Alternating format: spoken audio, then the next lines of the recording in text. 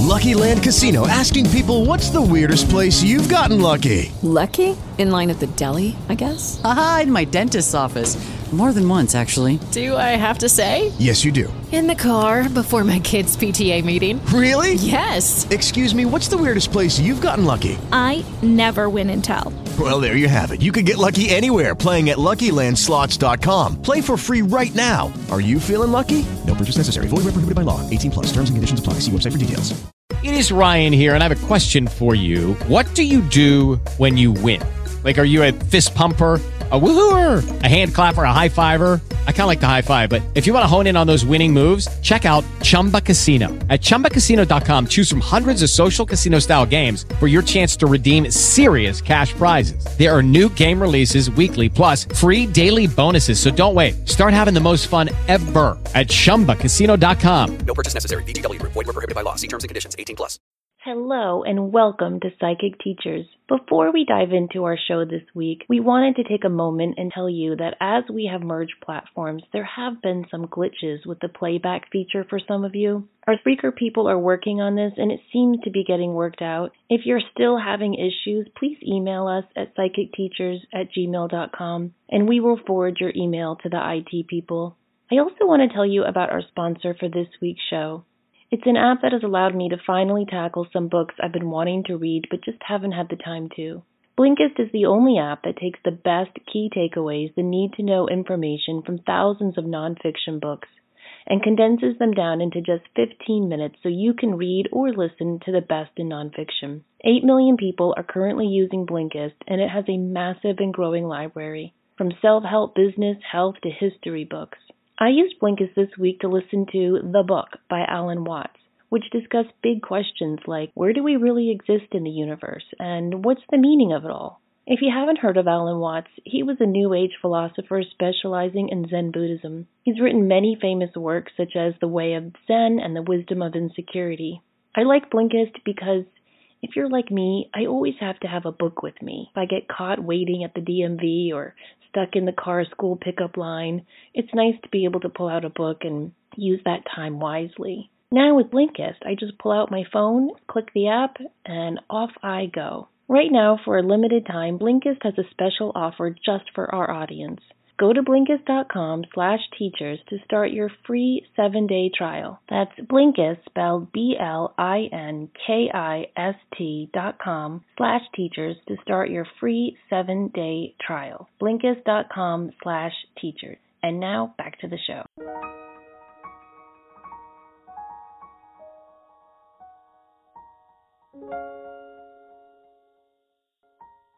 In this episode, we're going to be wrapping up our year-long journey through the hero's journey, and we're going to be applying it to your life and ours and helping you learn to recognize the treasure in your life on your own hero's journey. But before we do that, Deb has pulled a tarot card of the week for us. Would you like to share that? Absolutely. You know, I'm having really a lot of fun doing it this way. The logical teacher in me wants to go through the tarot in order, and you and I agreed that I was not going to do it that way, that we were just going to trust what comes up. And so I am. And as you all know, I am, of course, a big advocate of the traditional Waite Rider deck, and I work primarily from Eden Gray's The Complete Guide of Tarot. So the key that came up for today is the Seven of Cups. And this is one of my favorite keys in the deck. It pictures a man wearing black standing in front of an array of 7 cups, each of which contains an aspect of his life or the spiritual or psychic world around him. So there is one cup that has a castle in it, one with jewels, one with a wreath of victory with a skull below it, a red dragon of temptation, the head of a fairly lovely woman, the serpent of jealousy, and the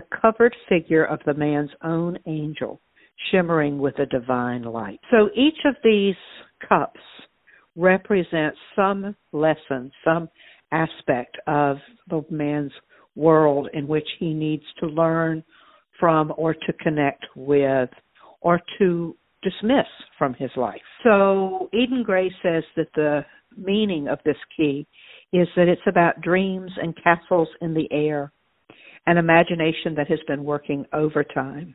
She maintains that this key is about illusionary success, she calls it. For me, when I'm doing a reading and this key shows up, it is about dream work often. I mean, it's about the need to pay attention to the symbols in our dreams, but it's also about making choices and decisions about what you really want in your life and what you really want to connect to and what you really need to let go of, and opening yourself up to meanings and symbols that are presented before you. So that's the Seven of Cups for me. It's like asking you to ground your dreams into practical action steps and to pick one of those cups in a way. Now, sometimes when this card shows up for me in relationship readings, it can indicate that you're seeing someone with rosy expectations that might not be reality. I always interpret this key as an internal key. It's about what's going on inside the person, not somebody else. So that's interesting. Well, it is still what's going on inside of them. It's what they're choosing to see. Okay, Samantha, let's talk about the hero's journey and get this hero person back home. It's been a while since we discussed the hero's journey, so let's just review quickly. In the hero's journey, we've moved from the ordinary world. We've gotten the call, answered the call, and then refused the call. Along that way, we have met our mentor, crossed the threshold. It is in this stage that we encounter the female and male aspects of ourselves in the symbolism of the god and goddess. And this is where we transcend duality and achieve unison with ourselves and the divine. This is the stage where we often encounter test, allies, and enemies. Then, through this union and atonement, is when we actually find the treasure. So this is where we are now on the hero's journey. We've discovered the treasure. Now, the treasure on your own journey, remember, Deb and I have said several times, there isn't one hero's journey in each lifetime. You might have several hero's journeys. You might go on a treasure to find, your treasure quest might be to find love. It might be to find the best job for you now. It might be to find the best pet for you and your family now. There's many, many, many different hero's journeys you can go on. So the treasure depends on what your journey is. Now, typically in myths and movies and books, the treasure is an actual thing. It's something that the society needs to survive or to achieve a victory. But often in our own hero's journey, the treasure is much more abstract than that. It might be our personal truth, a realization. It might be an aspect of success we're seeking. Once the hero achieves this treasure, then the hero is called back to the ordinary world. And they know that they have to take this treasure and bring it back to the ordinary world and share it. Often, Joseph Campbell says, this is when the hero refuses to return. They don't want to leave this happy world. They don't want to leave this blissful state of achieving this treasure. They don't want to go back to the ordinary world. And yet they realize that they must, because what they have achieved must be shared, because ultimately union is the goal of all quests. Now, upon the hero's return to the ordinary world, we must meet at least one more challenge. And that's when it's really solidified for us that we can face these challenges. And then we return and we share our treasure. And here is what Joseph Campbell says is when we realize we have mastered two worlds and now we have true freedom. So that's quite a journey, wouldn't you say, Deb? I really would. You know, as you're talking, Samantha, of course, anytime I think of the hero's journey, the synonym for that for me is a quest. It's synonymous with the idea of searching for something that may or may not be tangible and may or may not be attainable. And so as you're talking about this and the need to find this, that for which you are questing, the ultimate boon is what Campbell calls it, you don't want to leave such perfect bliss. In one of the many Arthurian legends that are out there, Lancelot finds the Holy Grail, and he is so enraptured and enthralled with it that in some legends he dies. He is so overcome by the power of connection to the Grail. In other legends, the Grail is brought back and is then hidden again. And so, so who knows? But there is this moment of, I don't want to leave this ecstasy that has overcome me with this feeling that's going on here, and yet we must. And to come forth back towards home is to face more challenges. Somebody's going to try to take it away from you. Somebody's going to challenge you. And eventually, when you make it home, with whether you've hidden the object or the goal of your quest away in some way, or whether you bring it home and put it out in the light, you're not the same person. You're different. Even just going on the quest has made you a different person. And you have to learn to live in both worlds as a different person. When you can get there, when you can get to that place of acceptance of those two worlds, that's when the freedom comes. When you can learn that balance. Right, exactly. One of the most popular shows you and I have done was the episode we did on Are You Going Through a Spiritual Awakening? Right. And I think if you look at the steps of a spiritual awakening, it's very much in sync with the hero's journey. And yes. Oftentimes, the hardest part of the spiritual awakening is after you've had the awakening, meaning after you have found the treasure. You are now awakened. You now know the truth. You know that there is more out there than what we can see with our eyes and smell with our nose and hear with our ears. Once you've had that awakening and you have to continue on in your ordinary world, sometimes that last challenge of the hero's journey, that last challenge of the spiritual awakening is the hardest part, because just what you said, you realize that you are different, and people that you know and love might not understand you as much. You might not understand the people around you as much. You might be questioning a lot of things you've always been taught and told to believe. And that feeling, sometimes in a way, that last challenge isn't so much an external challenge of people saying, oh, I don't like this new you anymore. Often it's more of an internal challenge of this feeling of loneliness and isolation, where you feel misunderstood or as though you don't fit in anymore, or you don't know where your place is. You don't know how to go back to the ordinary world. I think it's important to point out that this is a temporary phase. Now, if you're in that stage right now of your spiritual awakening, it's not going to feel like that forever. You will learn to assimilate to this new norm. But there is, at least for me, there was a little bit of a grieving process, where you grieve the old life, you grieve the old you. Because before an awakening, before a quest, before the treasure is found, there's kind of a simplicity to that ordinary world, don't you think? Yes, I do. And I think that at some point, when you accept the gift, when you accept the boon, as Campbell calls it, when you reach for the Grail, you accept the responsibility that goes with it. And you may not conceptualize it as that immediately in the heat of the moment of how exciting and wonderful and new all of this is, and world that you've stepped into, and how different it is, and how cool it is. And yet, you also, at some point, will be faced with the responsibility of that world. That's, I think, when things begin to settle down on your mind and think, oh, wait, it might have been better not to have gotten here. It was a lot easier back over here in the old world. I mean, I think about Bilbo Baggins. I mean, he was not really excited about this, right? He liked living in his hobbit world. Yet, things changed and here they went. So I think we do that too. Some more about that responsibility. What does that look like? You've got the treasure, you're bringing it back to the ordinary world. So what is the responsibility in terms of the hero with that treasure or boon? One of my favorite songs in the whole world is If We Only Have Love by Jacques Brel, from his amazing musical entitled Jacques Brel is Alive and Well and Living in Paris.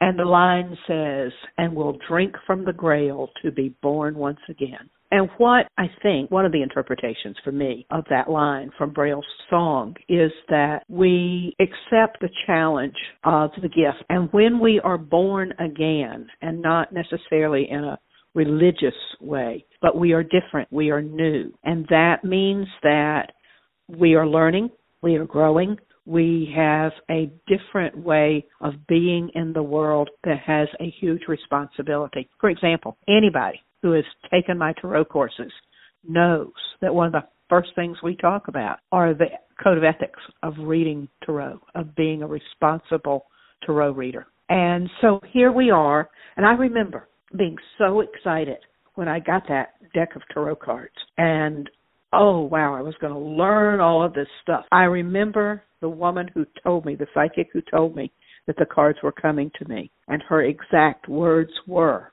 be careful of your words because people will believe you. And that sentence sent an arrow through my gut of, oh, my golly, this just isn't fun and games. This is a huge responsibility. It's not one I've ever taken lightly. So taking the grail, choosing to accept the responsibility, meant being responsible for what I was doing. Right. Part of that responsibility is also discernment, because not everybody is going to be ready for the treasure you now have. You need to sit with it for a while. I know for me, whenever I learn something, I mean, God knows, that's why I do the podcast, because I can't shut up. Whenever I learn something, I want to share it with everybody, you know? And I just think everybody's going to be as interested in what I've just learned as I am. And there's an arrogance to that I've had to learn to temper and deal with, because no, not everybody wants to hear what I've just learned or studied or realized or found out in a meditation.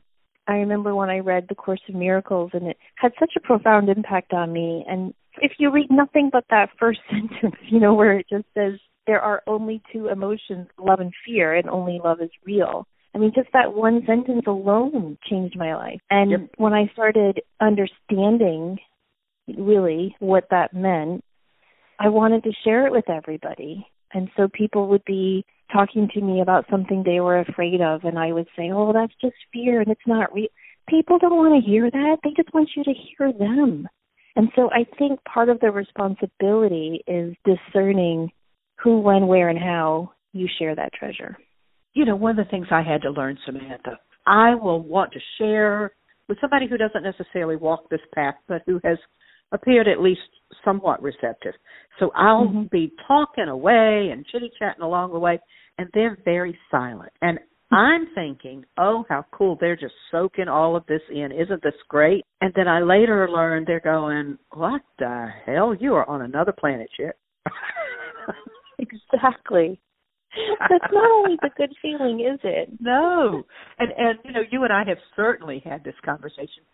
Dale and I, a lovely friend Dale Rutman, and I have had a lot of conversation lately about information that she is getting from her guides and a being that information from whom she channels. And if you have been a regular listener to this podcast, you know I have this being who presents as Mary Magdalene, who has been channeling information to me, and I have been getting a lot. I mean, I have been writing as fast as I can some of the information that has been coming to me in meditation from that.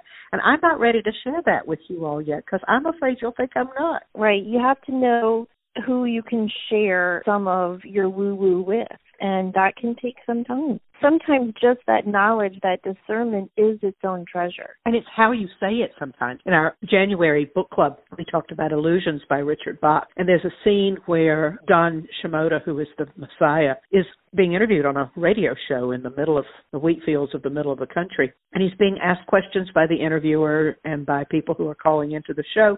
And he could have answered their questions in a very benign, non-threatening kind of way about what he believed and saw in the world, and he didn't. He kind of goaded the conversation into a much more threatening kind of way that the people were not nearly as receptive to. And I think that that's another piece of the responsibility is how we say the information that we get, how we tell folks or not what we're receiving. And that's a part of this return of coming back and knowing that there's nobody out there who's going to rescue us. It's got to be just us and what we choose to do with what we've got. I thought what we could do is tell people how our own spiritual awakening in terms of our intuitive abilities is parallel to the hero's journey, so we could kind of demonstrate for people how they can look at their own life and some of their extraordinary experiences and see it as their own hero's journey. But before we do that, I thought we'd take our quick break. Okay, great. I am offering my book club, my monthly book club. And in January, I had so many folks who signed up for that I ended up having to close it out so there would be enough room for everybody to have an opportunity to talk. So if you're interested in joining me for the book club this month, it's Thursday, February 21st at 1:30 p.m. Eastern Time. And the book we're talking about is Testimony of Light by Helen Grieve. So you'll need to email me at debandfriends@gmail.com and let me know you want to join us. And certainly very helpful, please, if you will have read the book. And then first weekend in March, I am doing a weekend, well, it's a day-long retreat for folks who would like to honor themselves and each other as wise people. So it's a croning ceremony. So you can find out about the book club and the croning ceremony and a retreat that I have coming up in April, all on my website, debbowen.com. That sounds awesome. I love that book so much. I know, me too. I have an advanced mediumship webinar coming up in March and April. It's for anyone who has taken the Mediumship 101 webinar. In this advanced class, we're going to be teaching you more about connecting with animals, medical intuition. There's going to be lots more hands-on practice and some live in-class practice as well. That is going to be night times in April 4th, 11th, 18th, and 25th from 7 to 8:30. And it's going to be during the day in March 8th, 15th, 22nd, and 29th from 12 to 1:30 p.m. So you can find out more about that by going to Enlightened Empaths on our Facebook page and clicking the links there. So what I was thinking, Deb, is that we could take the journey of the hero and we could each compare it to our spiritual awakening. So, for example, when I was in the ordinary world, I was teaching at the community college. I was married. I had 2 kids and was about to have a third. And that was my world. I was consumed with mothering, teaching, and all of that. Where were you in your ordinary world? I was working in the training industry. I was teaching people to operate machinery in paper mills. I was writing instruction manuals. I was an old beach girl. I was kind of happy-go-lucky. I worked and did this stuff, and I had a group of friends, particularly Granny Jean and our lovely palm reader and our lovely friend Joel, who were my cohorts on beginning to investigate the metaphysical world. And we started out fascinated by ghosts and the paranormal. And so that was kind of a side avocation for us at that time in our lives. But mostly I was working in the technical field and had a group of friends who were musicians. And so my big excitement of the weekend was going someplace and listening to my friends play old rock and roll. So Ghost was your gateway drug. It was my gateway drug. I guess it was. I guess so. And by then, I guess because I'd been reading from early high school when Ruth Montgomery wrote her biography of Jean Dixon and her work as a psychic and her prediction about John Kennedy's death. That opened a whole big door for me. So all through high school, I read voraciously about Ruth Montgomery and Jean Dixon and Arthur Ford and Edgar Cayce. So that path was being paved by literature about famous psychics even back then. I think it's important, if you're trying to figure out what your hero's journey is, to look at your interest as a child and adolescent, because I call those echoes of the call. And often you'll see little breadcrumbs that have been leading you this way the whole time. Now, my call started with a crystal just appearing on my desk at work, and that led to me getting into crystals, which led to me getting into Reiki, and doing the Reiki every day on myself, which really just forced me to meditate every day, awakened this latent ability inside of myself, and I started having dreams of my husband at the time getting shot in the line of duty.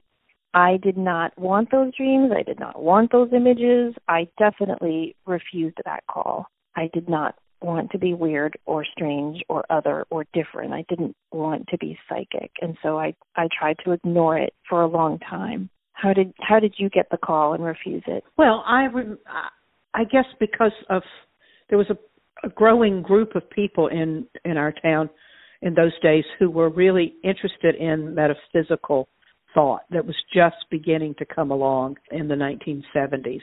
And my actual call from that first psychic I saw, who's one of the first things she said to me in my first reading with her was, "You should be reading tarot." And I remember thinking, oh no, I'm not really psychic. Now my mom is psychic, but I'm not really psychic. And I don't know if I can do this. And I had a tarot reading from a friend who used the Waite Rider deck. And I remember just being mesmerized by the symbols on the cards in front of me. But I know what they meant, of course. I had no idea how she was interpreting those cards to say what she was saying. But I was also at that time studying Carl Jung's work. I had just begun a training program to be certified to teach short courses based on the work of Carl Jung. So I think that was an underpinning of the call that I at that time did not realize. Later I was able to look back and say, oh, there was this preparation work going on that I wasn't even aware of at the time. So that was my call, I think. Kind of that 20/20 hindsight, right? Exactly. Yeah, hard to see it in the moment. I feel that I answered the call in that little chapel in the hospital when Mike had just got pneumonia and they couldn't get the trachea. It was bad and they thought that he wouldn't make it through that night. And I just went into the chapel and got on my knees and said my rosaries, and I realized that everything I had been dreaming was coming true. And my sister and my two best friends, they kept saying, this is what you saw for the last, 3 weeks. This is what you've been talking about. And so I sat in that chapel on my knees and I said, God, if this is what you want me to do, I'll do it. But you've got to make that man live. And that's how I answered the call. So sometimes the call is difficult to answer. Sometimes it's a bargain with God. I didn't bargain. I didn't do that because for me, while I'm talking about my beginnings here in terms of my work with tarot, there was so much more to it. So many doors flew open at one time. This same psychic in that first meeting said, do you have a crystal? And I said, no. She said, I'll send you one. And she did. And I wore that crystal around my neck from 1982, I think it was, until maybe 3 or 4 years ago when it finally just broke. It had done all it could do. The stone just basically crumbled. So, the door opened in so many directions because I was exactly at the right place at the right time for a zeitgeist of energy, of crystals and tarot and chakra work and all of this stuff all came into being at the same time around me. And I was like a kid in a candy store. I just accepted it all. I believed it all to be true. Not saying that I don't anymore. I'm not saying that. But I am saying that it took me a while to realize I needed to ask for the gift of discernment, to say, no, some of this isn't yet mine. And, everybody on this show has certainly heard me tell the story of the runes and how they don't resonate for me. But there were other things along the way where I said, no, this isn't mine, to wait, back up. And that refusal of the call, I can't, and I tell this story in my tarot classes, I read cards for myself for a year before I would read for anybody else, except for a couple of close friends. And I would say to them, do not trust me. Do not believe me. I am going to read to you out of this book. Because I knew what a huge responsibility that was. I think that's so important. You have to study this, and then you have to, I did free readings for a year.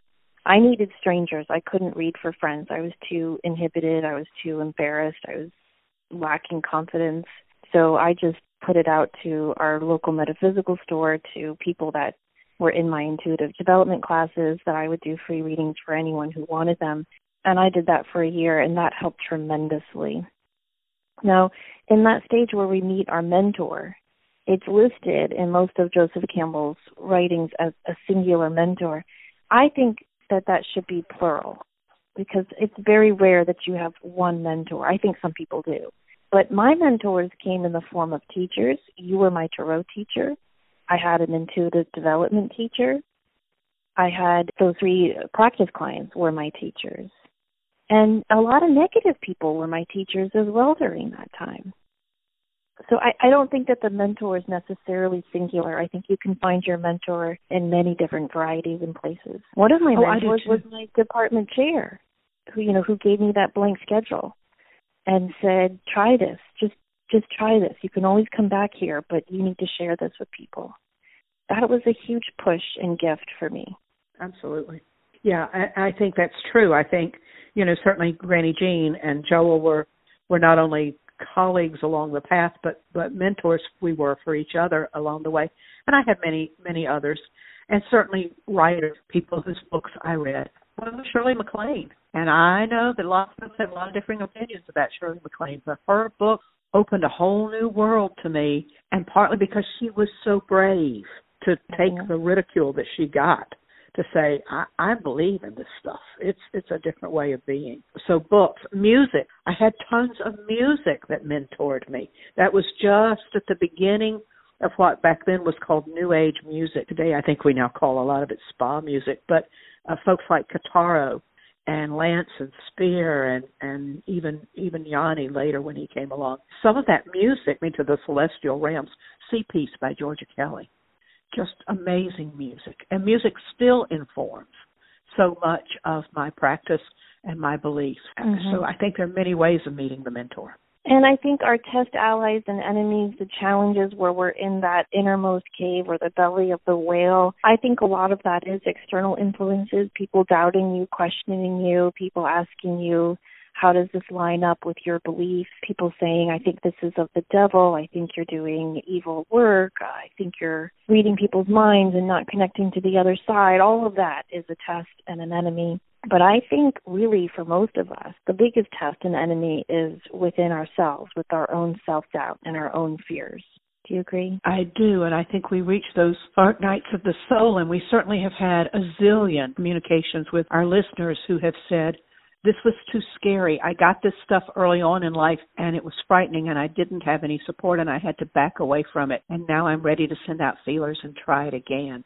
And that time of not working with your gifts is that belly of the whale time. I think that's a piece of what we go through, is having to say, whew, I can come back out of this, and when I can, I'm willing to face the challenges and move on and trust what I've been given. But this is also the stage where we meet our allies, and certainly you have been an ally on my journey.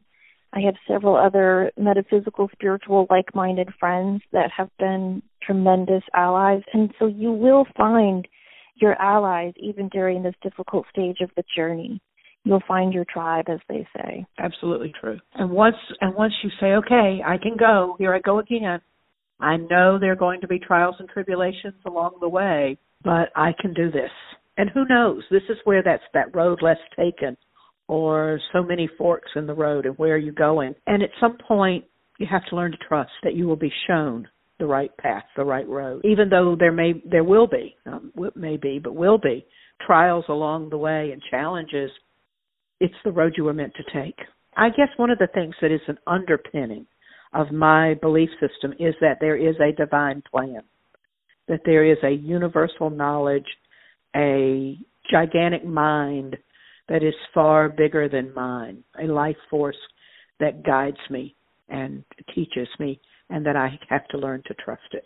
And I've had to learn that lesson a million times in my life. I have to relearn it over and over and over again. And every time I get it, I go, oh, yeah, okay, cool. This is the way it was meant to be. I'm okay. Exactly. But we need that reminder sometimes that we need to learn that lesson again. And that's okay, too. Mm-hmm. For me, the treasure that I discovered was that I do have this intuitive ability. But the true treasure I discovered through teaching is that we all have this intuitive ability. Absolutely. A part of the stage before that of meeting the goddess and atoning with the god, part of that stage for me was researching and realizing how society, culture, and some religions have really tried to hide that secret from us. I truly believe that the real secret isn't that you can manifest the car you wanted by thinking about it. I think the true secret is that we are all so much more powerful than we know. And for me personally, that's the real treasure that I've discovered. I would agree with you that we are all more powerful than we would ever imagine. But I would also add to that part of what makes us so powerful is that we are all the same, that we're all one energy force. Mitakiasi, say my Lakota friend. And I believe that, says quantum physics. And when I can realize that I'm just pulling from the energy of a gigantic energy grid, and I'm just one piece of that also gives me the idea of connection. And that connection is one of the things that gives me strength and gives me that power. And sharing that strength and sharing that treasure and sharing some of that understanding is the reason why we do this podcast. So we hope that this has been helpful to you, and we hope that this will give you an idea of looking at your own life and trying to break it down through the stages of the hero's journey and see where you are on that path. Because we all will revisit different stages of this journey again and again, like the labyrinth, like the spiral. But each time we go into the inner recesses of the spiral, we grab another treasure. We grab another piece of the quest. And as we spiral back out, we can share it with others so that when others spiral back in, they have more of that boon to realize their own piece of the treasure so that when they spiral back out, they can share it. So, yes, we are all one, and we are all sharing what we are learning, and we are all learning to be compassionate with a loving heart for everyone on this journey, wherever they are on their journey, without judgment. Is it Baba Ram Dass who says we're just walking each other home? I believe I'm quoting that correctly. And I love that. I do too. Love that. So thank you, everybody, so much for listening. As we wrap up the hero's journey, we will be back with you next week with another exciting episode. In the meantime, I wanted to mention that we are sponsored by Audible. If you go to audibletrial.com/psychicteachers, you can try Audible free for 1 month. This week I'm recommending a book I read like 15 years ago, and I can't wait to listen to it again on Audible. It's called The Master of All Desires by Judith Merkle Riley. It starts off about the Queen's astrologer, Nostradamus, in 1556, and through his prophecy, he uncovers a secret that could destroy the Kingdom of France. So his queen, Catherine de' Medici, a dabbler in black magic herself, decides to get rid of the king's mistress by seeking out the legendary undying head of Menander the Magus, known as the Master of All Desires. And so it's about how this stubborn young woman, who is the hero or heroine of this journey, helps to combat this and save France. It's a really good book. It's The Master of All Desires by Judith Merkle Riley, and you can listen to that by going to audibletrial.com/psychicteachers. I love her work. She was just an amazing writer. She really was. Good. Thank you for that suggestion. Wonderful. So thank you all so very, very much for being with us, not only in this week's episode, but through our discussion over the past months about the hero's journey. We hope you enjoyed it, and we hope that you will also enjoy the new series that we are embarking upon. We did earlier this month as we began with Imbolc in the Wheel of the Year and the holidays in earth-based spirituality. So thank you for listening and being a part of our journey in many different ways. Thank you, everybody. Have a great week and be the light for yourself and others. Take care.